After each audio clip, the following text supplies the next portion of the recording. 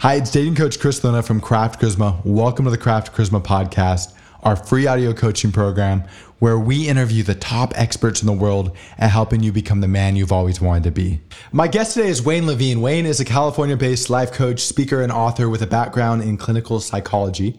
He's the director of Better Men's Coaching, where he coaches men to be the best fathers, husbands, and leaders they can be.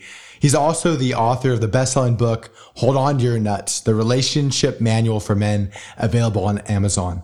Your book's great, Wayne. Can you tell me a little bit about, or tell the listeners a little bit about kind of how you came up with the idea, what it's about? Well, NUTS stands for non-negotiable, unalterable terms. So these are the things that define us as men, that we're committed to as men. And these are the things that if we compromise them in relationships, in life, we'll become resentful, angry, pissed off, and we'll take it out on the people we love most. So, in other words, if we give our nuts away, if we compromise our nuts, it's like giving our balls away. And men know what that means. I mean, even as young guys, you've seen that in high school when your friends start selling your friendship out for a girl. And what that looks like for them, what it feels like for you. So that double entendre, it really has meaning. So we can't give away our nuts. We have to be very clear about who we are as men. So the book is intended to help men figure out who they are and then how to apply those nuts to long-term committed relationships. But even beyond those relationships, these nuts have meaning for all of us in the workplace and in our communities. I think this is so wonderful. Can you talk a little bit about some of the other nuts that men frequently give away?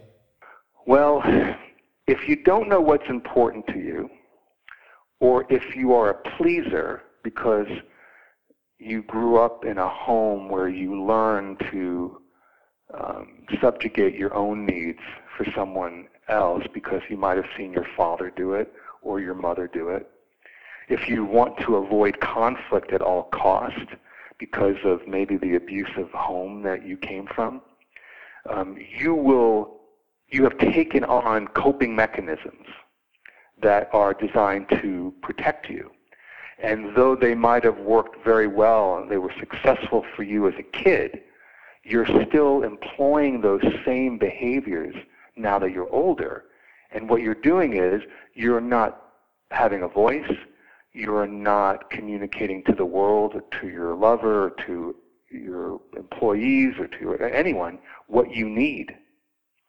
And so the idea now is that when you get clear about what's important to you, you'll start communicating those things. And it's at that point that you stop giving your nuts away. So it might be as simple as you don't like that kind of food, but you know your wife really likes it and she gets upset if you don't want to go. And you're afraid to say it. You're afraid to tell her the truth. So there are many men who are afraid to tell the truth in any number of circumstances because at some point in their lives they were wounded by speaking their truth. So you're really talking about having guys be honest about what it is that they really want. Yes, exactly. Now, it's difficult for a lot of us to get to that point because of all of our life experiences and expectations we're trying to live up to. But what we find, and I run several men's groups here in SoCal, that men need a little encouragement and a space where there are other men trying to do the same thing, and they pretty quickly have the experience of what it's like to tell the truth. But some guys, it takes a long time to tell the truth about themselves. They're locked up with shame. They think there's something wrong with them because it was a message that they received many, many times as they were growing up. So telling the truth first requires that you're willing to hear the truth yourself. Sometimes that can be terrifying for people to sort of confront, because when you tell yourself the truth, it means that you're going to have to make changes in your life if you want to be authentic, and that could be very daunting. Can you give some examples of some of the things that come up in your workshops? Well, there are a few things. I run groups weekly, both here and on the phone, and we also have an annual retreat, so they're very different experiences. But the issues that men bring to group are about how they're unhappy in their relationships, how they're stuck in their careers, difficulty in parenting their sons or daughters, feeling inadequate in any of those roles, feeling alone in the world, alone in this battle of life, having unsatisfactory sex lives, feeling the need to engage in porn or prostitutes or affairs or whatever to get what they would love to get from their mate, but for one reason or another can't and don't know how to change that. So if a guy can look at his behaviors and see, hey, I'm not happy, I'm drifting emotionally, I'm drifting physically, and it could be in a relationship, it could be at work, it could be in all aspects of his life, how the hell does he get back on track? Well, it can feel overwhelming. And I think what happens to most men is that they get overwhelmed, they get anxious, they get depressed, and then they get medicated. And they never really seek out the help that will change their lives. And that's a big problem today. You know, we've been sold a bill of goods about, pharmaceuticals curing us, but they don't. And I guarantee you, no matter what medication you're taking, the problem that you have in terms of how you relate to yourself and how you relate to the world will keep coming back to bite you in the ass. And so once you ask for help, which is, again, something very difficult for men because we've been sort of socialized to believe that we shouldn't need help, we should be able to figure it out on our own. When you finally ask for help, you see that other men are experiencing the exact same frustrations, the exact same challenges as you are. And that universality, that connecting with other men, is a big component in terms of moving forward and discovering whatever solutions you need for your particular situation. It reminds me a lot of the bullshit myth of the rugged individual, right? This idea that we as men, we don't need anybody, we don't need anybody's help. But the truth of the matter is that we're all interdependent, and there's just so much that we can learn from men who've been on the planet a little bit longer or who've dealt with situations that we're struggling with. They've already had that experience. It sounds to me like part of what you do is provide that type of mentorship. Exactly. I really think of the work that we're doing here as fathering. I'm dad to a lot of these men. I teach them to father one another. I help them to become better fathers for their sons and daughters so that they grow up healthier. And we are definitely interconnected. And a big part of the work is not just teaching each other what we can get from each other as men, but being better, stronger, more compassionate, loving men for our women. Because unless we as men get what we need, it's difficult to give others what they need. So it's difficult to be compassionate and patient with your kids and with your wife when you feel empty. And what most men don't know is that what they're missing in their lives is that masculine connection. They haven't seen it in their lifetimes, so it doesn't occur to them that it's what they need. And it's been absent for a couple generations now. And there used to be a time back before the Industrial Revolution when men worked close to home. And so the men actually raised the boys. The women didn't raise the boys. The men did. So the boys were in this community of their fathers and uncles and cousins and men of the community, learning a trade, learning what it meant to be a man in that community, right from wrong, how to deal with problems, right? And so that was just normal. Men at that time did not grow up confused about what it meant to be a man. And now we've got generations of men who are wrestling with this issue of what does it mean to be a man, which is just absurd. I absolutely agree with you. I mean, I think about far enough back to like the tribal society where a woman is going to nurture a baby or nurture a child, but once that child can walk around and kind of take care of himself, he's going to follow his father on hunts, and he might carry the chickens or something on the way back, Exactly. right? And so what happens is at a very young age, I mean, we're talking 5, 6, 7 years old, he's going to begin to kind of be immersed in the male culture and begin to understand this is what guys talk about. These are the problems that guys face. This is how you overcome them. And he begins to become weaned off feminine nurturing. Although his mom will still be around here and there to probably patch his knee or whatever, the idea that the men in his life are the primary figures of guidance in his life. And I agree with you. I think we've lost that.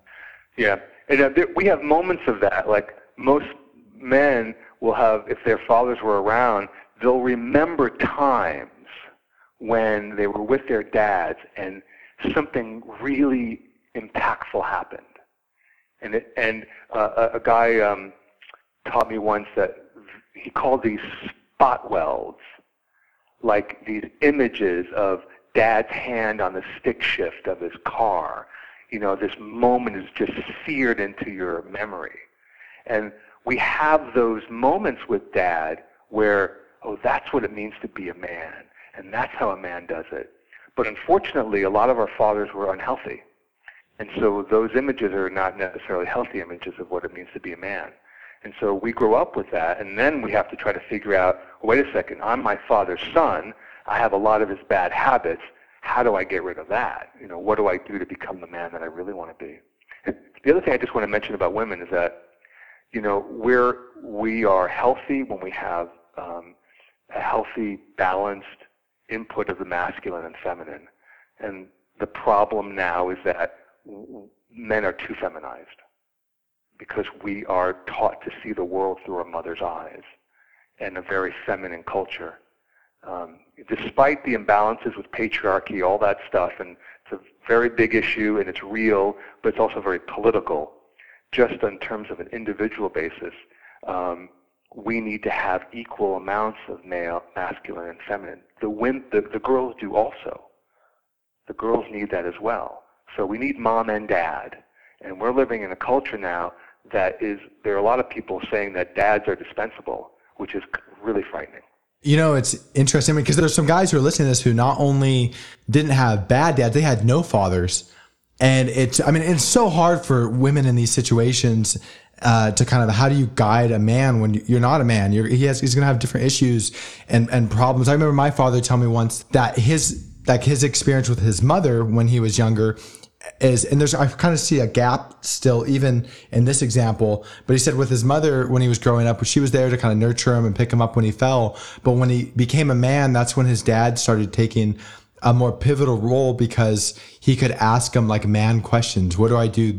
How do I handle my relationship with this woman or having these issues at work? And as we talked about, this really actually should have started a lot earlier. And in some cases, guys have to really go out of their upbringing in order to kind of find these relationships, which it sounds like this is a lot of kind of what you do. Yes. Well, listen, my dad died when I was 9, and I really don't have any memory of him. So it was a very traumatic event. And I was brought up by a single mom who was completely stressed, overwhelmed, very angry at the world, and was angry at men because she was angry at my father for leaving her with 3 boys. So I grew up in that environment and never had a father figure, kept seeking one, and it wasn't until I was in my 30s when I did my first men's weekend that I realized, oh my God, this is what I need. I had no idea. I would have depression and loneliness and all sorts of things. Meanwhile, my life seemingly was fantastic. I had a successful business, married, 2 kids, a house. I'm doing good. But I was really unhappy inside. And there are many men who are very unhappy inside, and they don't understand why.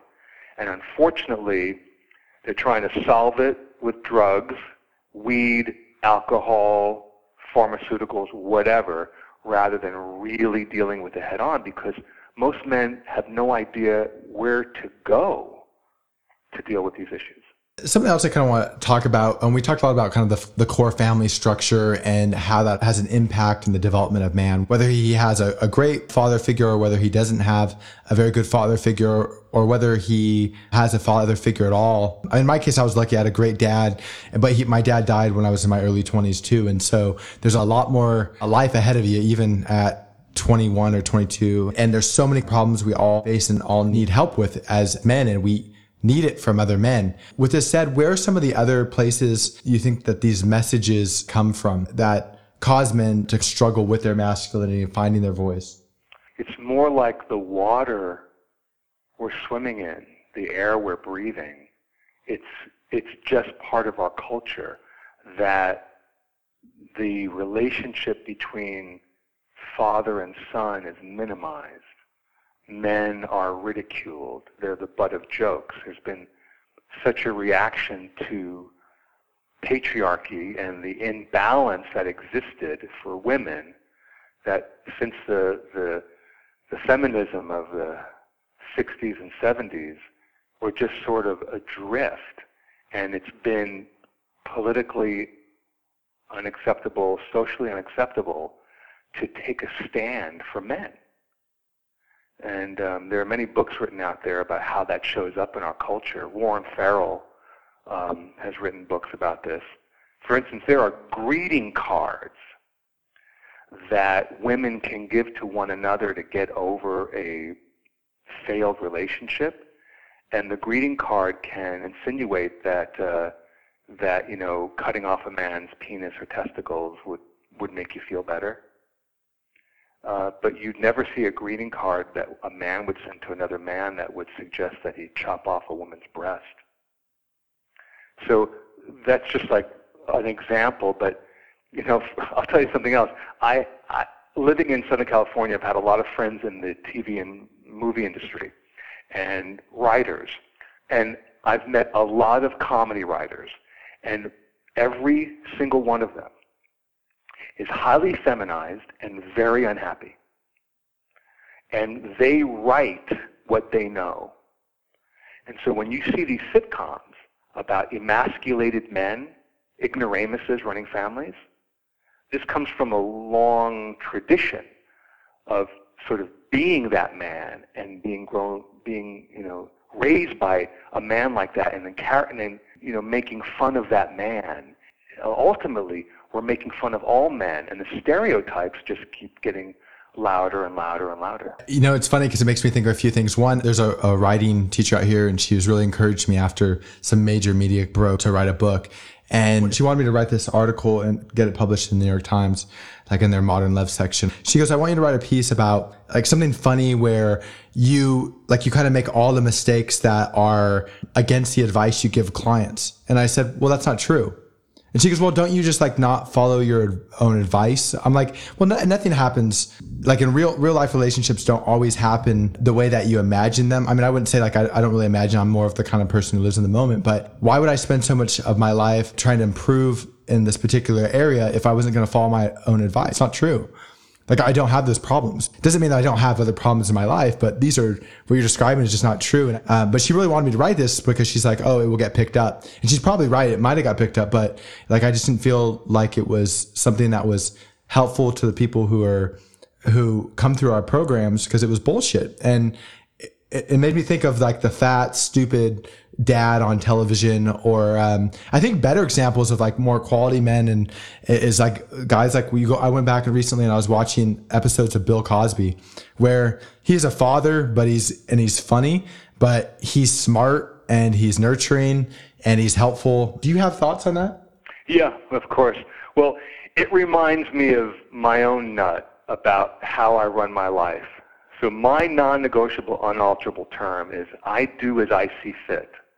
Now, I'm a few years older than you, so I've been sort of encouraged, beaten up about how I ought to run my business, how I ought to conduct myself.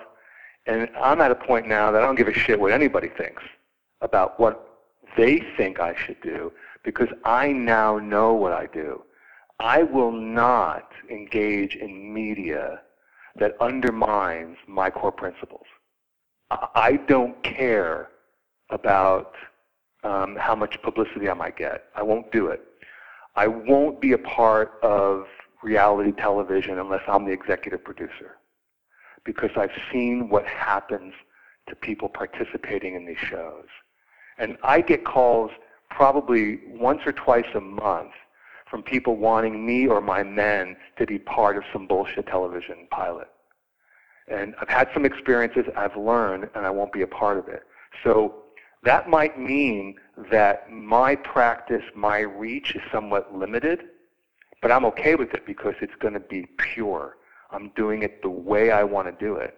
And, you know, there are many models out there for the kind of work that we do. And the leaders of these businesses, almost to a man, I do not trust. On an energetic, intuitive level, I don't trust. Because I think it matters who the messenger is.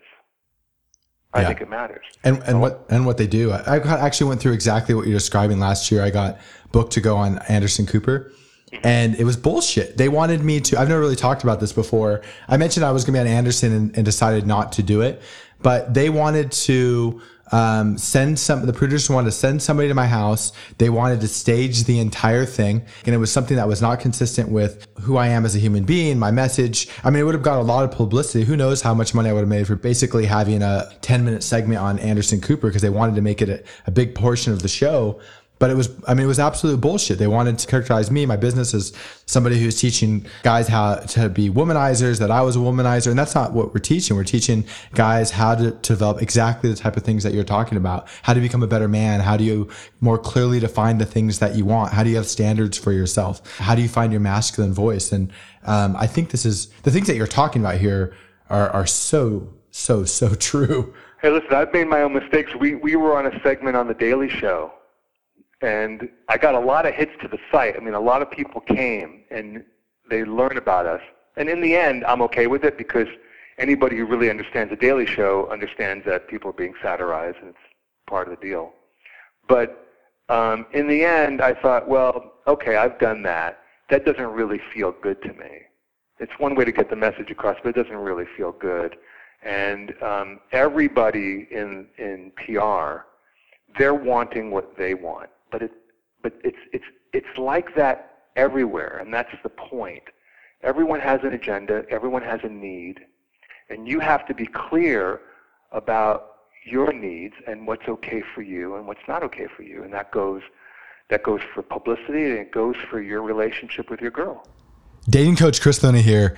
This is the perfect time to take a quick break to talk to you about 3 simple things that you can do to dramatically change your life. First, listen to this entire podcast and then subscribe through SoundCloud, iTunes, or Stitcher. This way you'll immediately be notified every time we share a new release. If you listen and apply the ideas we discuss on these podcasts, it will change your life forever. Second, go to craftcharisma.com, create an account, and become a member of our community. There you can read articles, listen to podcasts, watch videos, ask us questions, and document your journey in our forums. Great men don't become great on their own. All great men are members of a community, and Craft Charisma is your community. Finally, if you're serious, and I know that you are, about making massive changes to your life as quickly as possible, check out our live coaching programs on our website. Craft Charisma live programs are the fastest way to improve your dating and social life. And who knows, attend our live programs, let us get to know you, and you may end up as a member of the Craft Charisma team. Again, thank you for listening. Now back to the podcast. If there's a guy who's listening and he finds that the world is trying to move him in different directions, right? They're pushing him to be more feminine, to lose his nuts. How does he kind of get back on path? How does he kind of stay on course when the world is kind of pressuring him to conform, really? Well, what usually happens is, like, for those few men who come and talk to guys like me, they've been threatened with divorce, their businesses are crumbling, they're miserable, their kids don't want to have anything to do with them. I mean, usually it has to get to a place where they have so fucked up their lives that they have to do something. Unfortunately, that's when most men reach out for help. And by that time, sometimes too much water has gone under the bridge and the relationship is done. Or sometimes the relationships with the kids can't be repaired. So what they ought to do is that when they're not happy, when things don't seem right to them, that's the point that they should find help. Now, if only there were a men's group on every corner in the country, then men would know, oh, I need to go to my men's group. They'll help me. Because it is as simple as that. When you get the feedback from men, honest feedback, whether they're right or wrong, you have an opportunity to start wrestling with the issues. And then from that circle, you can get directed to whatever additional help you might need. But in my mind, the cure for all that ails us as men, as simplistic as this may sound, it's having that circle of men. You will get everything you need from those men and the recommendations that will come from them. I'll give you an example. If Bill Clinton, who I think is an amazing man, brilliant, if he had been in a men's group and he had said to his weekly men's group, hey, I'm thinking about getting a blowjob from this. What would they have said to him? It was a bad idea. Are you fucking out of your mind? Right? Mm-hmm. But he had no one to tell him, you're out of your mind. Yeah. And look what happened. And these are the conversations that we have. We've had the same conversations about guys attracted to their secretaries, having affairs, doing all sorts of things. And what we're doing is just holding up a mirror. It's like, you can be the man you want to be, but let me just point out to you that if this goes wrong, and there's a good chance it does, this is what you have to lose. And men usually don't hear that, and because they're unhappy in their relationships or one thing or another, this greener pasture just is so attractive. When we're on our own, we tend to rationalize things, right? When we're isolated or we feel that we're isolated, we'll rationalize things that we want, which might not be the best things for us, right? Usually not. Yeah.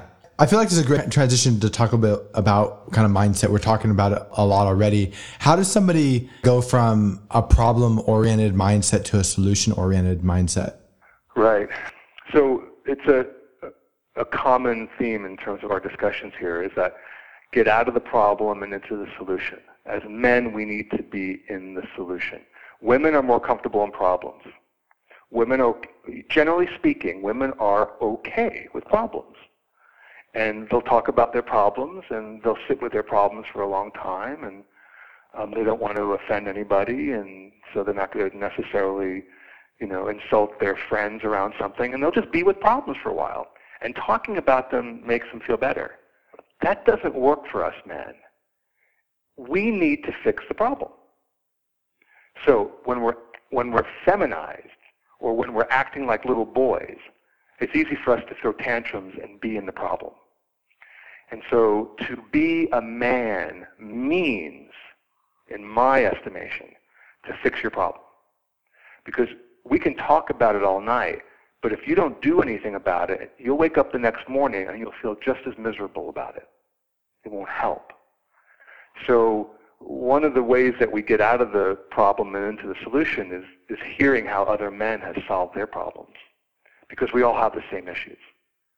We might look different, and come from different socioeconomic backgrounds and race and all that, but we are, as a species, we are very much like one another. And it shows itself all the time at our men's retreats because guys are coming from all over the country, very different, on the surface, very different issues. And yet, when we get together and we sort of rip apart all the layers, we see that, wow, I'm just like you, dude. That's amazing. Because I would never have even thought in a million years that I would be talking to a guy like you. I think it's so great. It makes me think of kind of a few things. It makes me think of Joseph Campbell's his idea of like the hero's journey. And really he's talking about like the human condition. We all face the same type of challenges, obstacles. We have the same desires. We're so much more similar, regardless of where you're from, what your upbringing was, than we are different. I think that there's just some great ideas here. Look, even on the spiritual component is very important to me. And on a spiritual level, we are all one.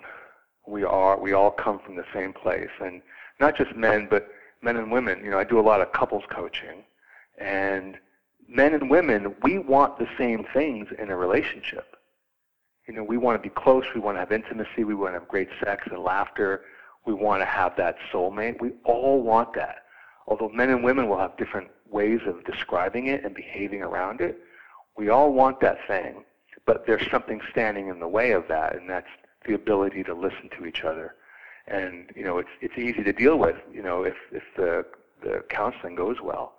But we all are very much alike, and yet there is a big difference in terms of the way men are wired and women are wired, generally speaking, and how we address the issues in our lives.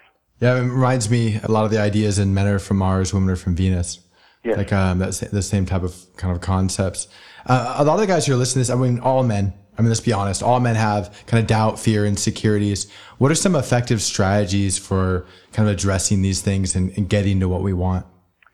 Doubt kills the warrior. Something I learned a long time ago. Doubt kills the warrior. So as men, we need to go out and slay dragons. We need to go out and kill our food. It looks different these days, but we still have responsibilities. And doubt will undermine all of it. Doubt and fear. And how do you deal with that? Well, in psychology, there's a thing called corrective emotional experiences. And that's when you do something that you've done before, but you have a different experience of it, a more positive experience of it. And when you add those corrective emotional experiences together, you start to change your attitude about it. Like, for instance, you had an accident in the ocean when you were little and you're afraid of the ocean. Now you go in and you surf, you do this and that, and soon that starts to fade. So a good part of our work is about making commitments, honoring those commitments, and being held accountable to those commitments. And we do things around our fears, and the thing to do around fear is to go into the fire, right? Whatever that thing is that's terrifying you, that's probably where you need to go. So how do you get the help you need to figure out how to approach that in a way that will work for you, that you can be successful at? And you keep doing that, and as in my case and so many other men that I've seen over the years, 6 months, a year, 5 years later, you can be a completely different man around those issues. Yeah, I think about, this is actually an analogy Obama used, and he said that, you can argue we love him or hate him, but early in his presidency, he said something that I really like, and he said the United States is kind of like a cruise ship in the sense, or something like that, and in the sense that all you have to do is move it a couple degrees, and after enough time, if you try to turn it around all at once, it's just not going to work, right? But all you have to do is turn it in a couple degrees, and after enough time, it's going to be in a completely different place. And I think that this idea is a good analogy for what we're talking about now. Just taking small steps now, or in a daily basis, in a different direction, and you get enough time under your belt, then you're going to be you'll be a completely different man. Is that kind of what you're talking about? Sure. But the challenge for all of us, because by the time we get to asking for help, we've usually been dealing with the situation for so long, and now you're suggesting that we have to be very patient, because now it's going to take another long period of time. So that's why having faith, building trust, whatever your faith is, building trusting relationships with men that can support you as you make your way through. That's why that's so important, because these critical changes do take time. Now, sometimes, though, there are changes in behavior that you can make, let's say in your relationships, that you can go home tonight, do it, and find that your woman is responding so differently to you that you really have an epiphany. That even in that slow process of that ship turning around, there are moments within that process that can seem quite accelerated. So, I mean, I think that's sort of like the universe saying, hey, I'm going to throw you a bone. It's going to get better, it's going to feel like this, but you still have work to do. I think that's such a valuable point. So a lot of guys, I mean, we talked a lot about men's groups, and you're right, not every corner of the United States has a men's group. What can guys who are listening to this do to seek out male mentors and build relationships with other men who could potentially help to guide them as they continue their own journey to being the man they always wanted to be? Yeah, well, that's what I've been trying to work on for a long time. There are men's groups, quite a few in California, in Texas, in New England area, but there's not a lot between the coasts, except church-related groups. Some of those work, most of them I don't think do, for a number of reasons. And I've talked to a lot of Christian men, and I've actually run retreats with Christian men, and I can see how they're sort of shackled in what it means to be a good Christian man, that it keeps them from really opening up to who they are. And I've talked to pastors about that too. It's just a real issue in the community. Can you talk about some of those examples? Because I know exactly what you're talking about, but can you give a few examples of things where people feel suppressed, for example? Yes. So I did a retreat up in San Jose, and I did sort of a watered-down version of our men's retreat. Because I took one guy with me to help me out, and usually on our weekends we have a team of 10 to 15 men. So we did what we could. And at one point, I went off script because I could see how much anger and rage there was in this group of Christian men. So I said, let's do an exercise. So we sort of quickly modified something that we normally do to allow the men to release their rage and anger, get together, see what's on the other side, which normally on the other side of all that rage is a lot of pain. So when you release the anger, you can end up grieving and you get real, right? And now you can connect with one another and, be real with and whether there's something to do about it, who knows, but there's healing in it. Well, there were some of the older guys in this congregation who started quoting scripture to support their belief that a Christian man does not express rage. The pastor, who was on the younger side, who had motivated this whole retreat, he started quoting scripture that supported the expression of anger and rage to be real. Well, some of these men refused to participate. And here they were, seething, visibly seething, and denying that they had the anger in them. So what happens to these good Christian men when they go home with their wives and kids? How tolerant can they be of the anger in their sons when they have no tolerance for their own anger? I think religion serves a very important function for a lot of people, but I can see exactly what you're saying. I mean, some of the other ideas that came to mind, the idea of shame and sexuality, that's something else that I think that a lot of men struggle with. They're ashamed of their sexual needs, and because of that, they suppress them. And what happens is people suppress. It's like a volcano, and eventually they explode. Yes. So when I was getting my master's in clinical psych, one of my teachers said, what gets repressed gets expressed. And it's expressed in a twisted way. And so that's why we have such a huge online sex industry. That's why so many men are funding prostitution. Why porn is so huge, because men are not getting what they need, and there's no socially acceptable way for them to deal with it.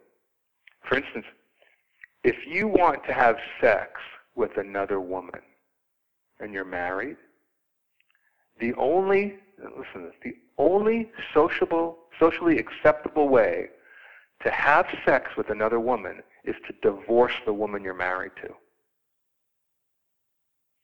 Now, I'm not suggesting that that's the solution to issues, but men are divorcing their women and throwing their children under the bus so they can get laid by another woman. That's insane. It is insane. Now, there are all sorts of feelings about who we are sexually. A real great book is Sex at Dawn. Mm-hmm. Talks about human sexuality in a new light. There are people who have, polyamorous relationships and open marriages and all that kind of stuff. I think open marriages are real tricky, and I think for the most part they don't work because people aren't really dealing with their issues. However, there are people living alternative lifestyles, and it works for them. But the culture will, judges them. And on top of that are all of the unhealthy messages that we received as boys from pop culture, from our ignorant parents around sexuality. And now everything is so overly sexualized that kids in elementary school and middle school are having sex with each other because they think that's just normal. So in a real way, we are living in an absolute mess of a culture on so many levels.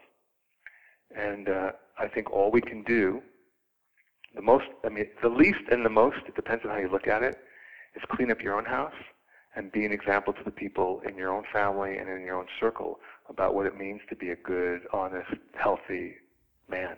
Yeah, I think there's so many great points here. I mean, I was thinking about, even while you're talking from a physiological perspective, if a man isn't having sex and he isn't masturbating, his body will ejaculate anyway. He'll just start having wet dreams. But there's just so much suppression. I mean, that's an example of sexual suppression where your body's going to go back to the volcano analogy, explode. But there's just so many examples of where we see this in society. I want to talk a little bit about this idea of the transition into manhood. What does it mean to be initiated into manhood, and how does the guy know he's still a boy and he needs to man up? Right. Okay, so two parts. So the initiatory process is very much what you described earlier in the tribal cultures, where,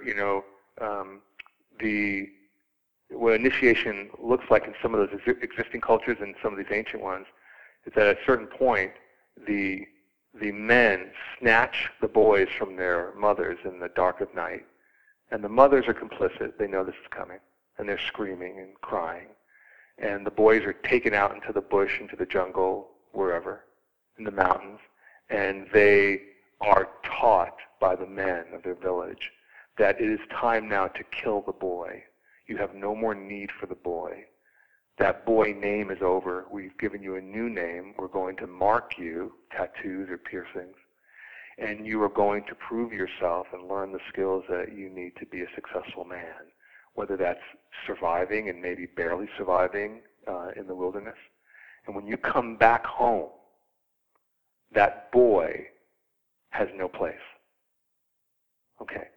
In our culture, that doesn't happen. The closest thing to initiation is military. Yeah, I was thinking one of my best friends is in the special forces. He had to do survival training, and it sounds similar, but keep going. But look what happens to our boys who go to war. They come back so damaged that it's really not an initiation that we want for our guys. So we don't have that now. Bar mitzvahs don't count. They're ceremonies thrown by men who are still boys. Many of these fathers, and I'm a Jew, I live in a big Jewish community, and there's an epidemic of good little Jewish boy syndrome. And these boys did not have good examples. They were raised by their mothers who ruled the roost, and these men are afraid of their women, and they're afraid of their wives. And they are initiating their boys. It doesn't happen. So what do we do about it? So our men's weekend and other men's weekends like Sterling Weekend, Mankind Projects, the Warrior Training Weekend, they offer initiatory experiences. So the way I describe it is that our Better Men Weekend is a sort of the beginning of an initiation. We have tests, we do things, all sorts of things, right? And the weekend, the men love it. And they come out of it very different. But it's still the beginning. They have had an experience of themselves as a man with men in all these various situations. And so they've had a chance to either reconnect or discover for themselves who that man is for them. And they learn some tools, but then they have to go home, and the initiation has to continue because not everybody is on board with that. Their wives, the kids, the world, they're not on board. So the initiation continues, and they need continued support to be that man. So the second part of this is like, how does a man know that he's being a boy and not being that man? Let me just say this. If you have any doubt, I guarantee you, you're being a boy in your life. When you're having tantrums, when you get angry with your wife because she didn't read your mind, when you're impatient, when you have road rage, when you get into arguments with people at work, when you brood, I mean, there are just so many symptoms of being a boy. And in my book, one of the chapters is called Silence the Little Boy. That's one of the 8 tools that I sort of, gathered the information into my book. 8 tools to being a better man and 8 tools to honoring your nuts. The first one, and the most important and the most painful part of the book for most guys who read it, is silencing the little boy, because the way I describe it in very general terms, every man sees himself in that chapter. And they know that that's playing a role in why they're not having the relationship or the success that they want. This is wonderful. Can you talk about some of the other tools that you talk about in the book? Yeah, so I'll rattle them off. We can pick out whichever one. So silence the little boy, express but don't defend your feelings, cooperate without compromising your nuts, run the sex and romance departments, be the rock, don't argue, listen, and develop trusting relationships with men. I could talk about all of them, but Talk a little bit about the idea of running the bedroom. Yeah, run the sex and romance department. That's our job. If we're not having the sex that we want, then we're not doing something right. Now, that doesn't mean that she's not a participant, but she needs to be led. If she doesn't know where to go, then you need to lead her. And if you don't know where to go, then you need to ask for help. Now, what we think sex is, what sex can be, is really quite a convoluted scene these days with all the porn. It's really polluted our minds. I wrote an article about having to empty the cache. Like a computer has a cache, and you can push a button and empty it. And the cache stores images and information that you went out seeking on the web and keeps it handy. The problem with us is that all those images that we see, all those porn images that we see, get stored in our cache. And we can't empty it. They're there. So what we want to do with a woman is what we saw in that movie. And 9 times out of 10, the women don't want that. But these days, girls have grown up also seeing those movies, and they've grown to believe that that's what men want and need, and that's what they ought to do. So there's a lot of discussion, in the women's community about women standing up and not participating in some of these pornographic sort of behaviors. Anyway, it's a mess. But there are healthy resources out there. There are seminars and counselors, and there are great tips that you can get from the men in your life if you ask, like, what do you do? How do I solve this problem? One of the things that comes up all the time is that everything is foreplay in a relationship. Everything. From the minute you wake up is foreplay. So if your wife is not doing for you what you want, she's probably not getting what she wants from you. And it's time that you start taking a look at it. Can you give some examples of some healthy foreplay? Because I think some of the guys who are listening to this might think, well, they might start going to validation-seeking behaviors in order to, and they'll think that's foreplay, and I don't think that's what you mean. No, exactly. But that's why all these components are so integrated. You have to have your nuts. You have to know what it means for you to be a man. Once you're clear about being a man, you can take out the garbage or make the bed without whining. You know, if she asked you to do something and you said you'd do it, then do it. If she asked you to hang the curtains and you keep putting it off, don't expect to have a happy wife. So every man has to know his woman. Every man has to take these tools and apply them to their own relationship. But once you are solid and clear about who you are, and you know that those nuts never get compromised, everything else can be compromised because you're safe. Which movie you go to, which restaurant you go to, whatever. But when you find yourself making a big deal about something inconsequential, you know that you are way off base. And that leads to arguments, and when you're arguing, is another signal that you're not doing something right, because one of the tools is don't argue.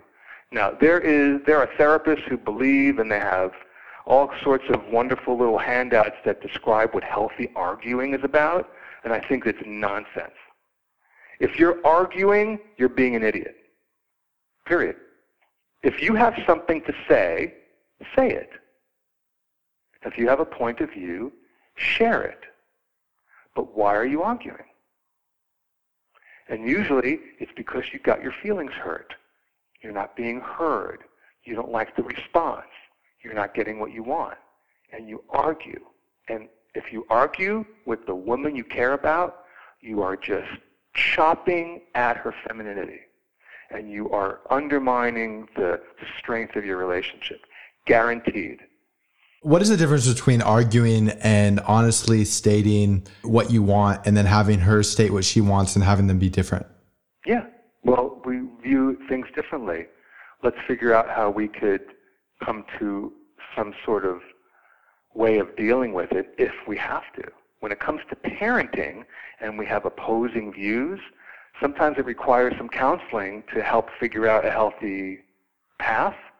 But, you know, I think she's beautiful. Well, I don't. Okay. Why do I need you to think the same way as I do? Why do you have to have the same opinion? And that moves back to the idea of being the rock. Yeah. Be the rock. It's like if you're okay with who you are, you won't behave this way. And that's why I'm saying that most men are not okay with who they are. And that's why all these symptoms show themselves in their relationships. Wayne, this is absolutely great. I'm running out of time, so I need to wrap this up. But thank you so much for taking the time to talk to me. It's been an absolute pleasure. And if you listen and you want to learn more about Wayne, his seminars, his workshops, his book, and you guys should definitely read it. It's called Hold On to Your Nuts, the Relationship Manual for Men. If you want to find out more about him, we're going to post some links in the Craft Charisma website and within the description of this podcast so you can find out about him more easily. Thank you so much for taking the time to talk to me. It was a great conversation, Chris. Thanks so much. It's dating coach Chris Thona here. Thank you so much for taking the time to listen. And we absolutely love making this podcast. We make this podcast for you. So if there's somebody that you want on the show, let me know. I will yell, scream, stand in front of their house, do everything I gotta do to get them on the show for you. Also, don't hesitate to follow the podcast on SoundCloud and iTunes and Stitcher. You can also give us a shout out through social media, Facebook, Twitter, share it with your friends. And lastly, go to the Craft Charisma website and create an account. There you can talk about the podcast and communicate with me directly. So thank you again for taking time to listen. You will hear again from me soon.